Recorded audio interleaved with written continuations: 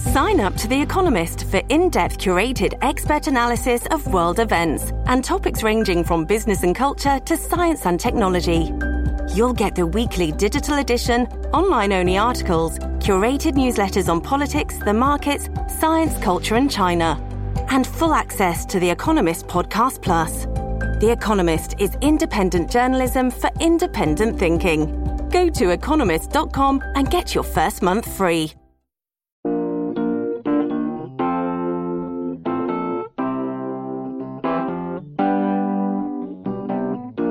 Hi there, I'm Jason Schulman, and this is New Books in Australian and New Zealand Studies. My guest today is Leigh Straw. She's a senior lecturer in Aboriginal Studies and History at the University of Notre Dame. She's here to talk about her new book, After the War, Returned Soldiers and the Mental and Physical Scars of World War I, published by UWA Publishing in August 2017. Leigh, welcome to the show.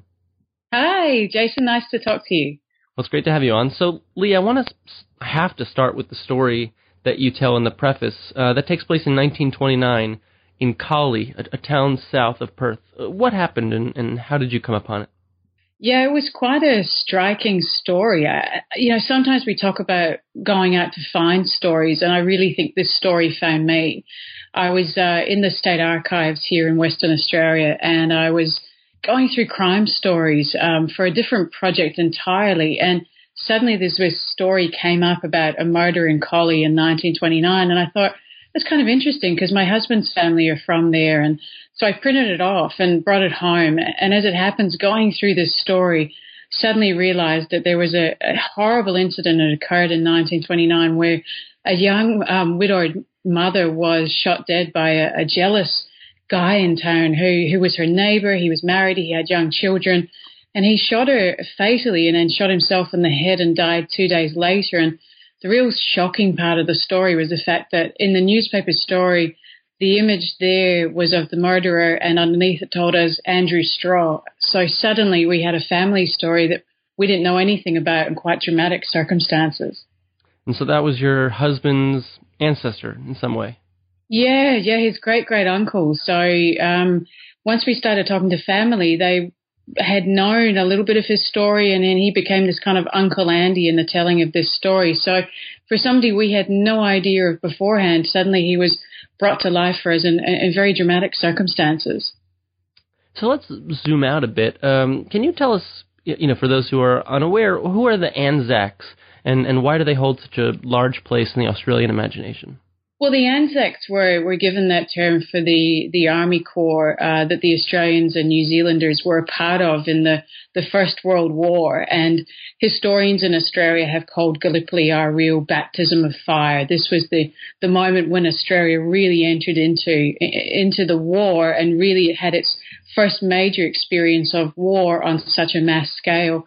So the Anzacs were these, young Australian men who were largely a volunteer force, who went off to fight in a war that was very far away from where we are, very much a war that was fought for the British Empire. So there was a lot of internal understanding of what that meant for us and our Australian identity. And at the end of the war, there was the creation of an Anzac legend, and basically it was centred around the fact that these men were representing Australia, and this was a part now of Australia's national story. So World War I is very close to our national story because it was seen as I say, our baptism of fire. Some have said it's the birth of the Australian nation, but in a sort of wider sense, it was really our entry into playing a much bigger part in international politics.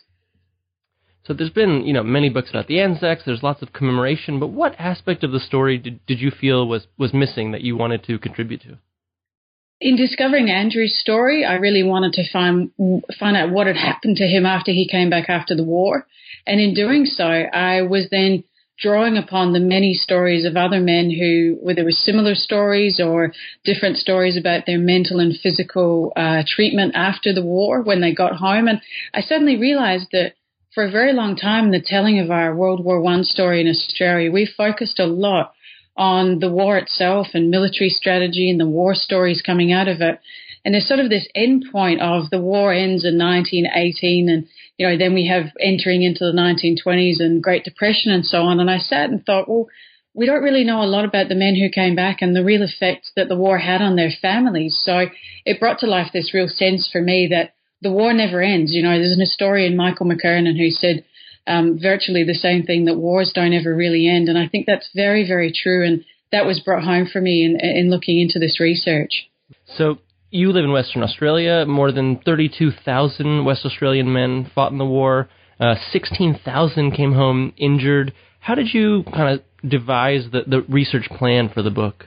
It was really interesting because I had a sense of coming to the records, looking at records for mental hospitals, for soldier hospitals, tubercular facilities, also looking into the physical treatment that was offered to men when they came back. So there's sort of this general entry into it. But then I found myself drawn to certain stories because they were very human and they drew me in as an historian. But the beauty of the research was that I had a lot of family members who came forward and said they had stories to tell, that there was their father or a grandfather and they wanted their story shared. So the book itself is partly the research that I did in the archives, the National Archives, the State Archives, the wonderful war records that we've managed to digitize. But the beauty, as I say, of it is the families that came forward with their stories to tell. What kind of support networks did these returning soldiers have? And looking back, you know, what was sort of missing that we might think of, 100 years later? I think there was some support that was offered to the returned soldiers in the form of, we had the Returned Servicemen League that was set up during and after the war. There was legacy that was set up for families of returned soldiers. And there were also a lot of volunteer organizations, so really ordinary people who got together to help out people in their communities, whether it was a returned soldier and his family, or whether it was the wider extended family. There was a lot of local support for people in communities, but what was really lacking was a deep understanding of exactly what these men had gone through. So today, where we would talk about PTSD, for example, that wasn't talked about back then because it wasn't understood in that same way. We were still trying to figure out really the mental impact of war after the First World War. And certainly the men who came back, not a lot of them talked about their war experiences. So in trying to reclaim their voices and experiences, there's the repatriation archives that tell that story, because these men kept it very quiet because of the trauma they'd gone through, but then also not wanting to inflict that trauma on their family members. And I think today, while we've got a bit of a way to go in our understanding of the mental and physical effects of warfare, I think we have come some way in really understanding the impact that this has on individuals and their families. One of the most powerful chapters I thought was the chapter on suicide. Did you have any, hesitation about writing about that topic, or was it something that you felt, other people had neglected? How did you go about writing about such a sensitive topic? It was a really hard chapter to write, because the stories I was reading about, the men, I was going through their repatriation files and the newspaper stories and listening to family talk about a returned serviceman who'd taken his life. These were the hard-hitting stories, because this is the harsh reality of what happens after war for some men and women who come back. And the way in which I dealt with it was to really just look at the very human aspect of the stories, to bring out individual stories of what real people went through. So getting an understanding of what suicide means, get an understanding of what it meant to the men, and then also what it means to their families as well. And the thing that really stood out for me in talking to families and how they wanted their loved ones remembered is the sense of, they described it as bravery and the fact that they had shown great strength, because a number of these men didn't take their lives right after they came back from the war. Sometimes it was, a couple of years, 5 years, 10 years down the track when they eventually took their lives. So they really did try to cope for a very long time, and mainly these men were trying to cope for their families. So there's a real sense of strength in the telling of these stories. And I think if you really just humanize them and you allow your readers to relate to these people and as very human people, then you get a real sense of what they went through, and it means that you can deal with it in a very sensitive way. Mm-hmm. Do you think that, the Australian culture has made progress in terms of destigmatization in that regard since World War I? I think the Vietnam War veterans did a considerable amount in our country. in terms of trying to raise awareness about destigmatizing suicide, also wider awareness of PTSD and the realities of war. So we're greatly indebted to our Vietnam War vets for doing that.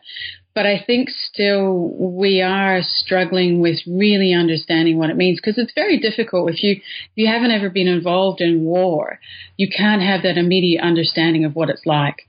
And if you have fought in a war, it's very hard to then convey that to people who haven't been off to war. So you've got this kind of divide between those who fought and those who haven't fought.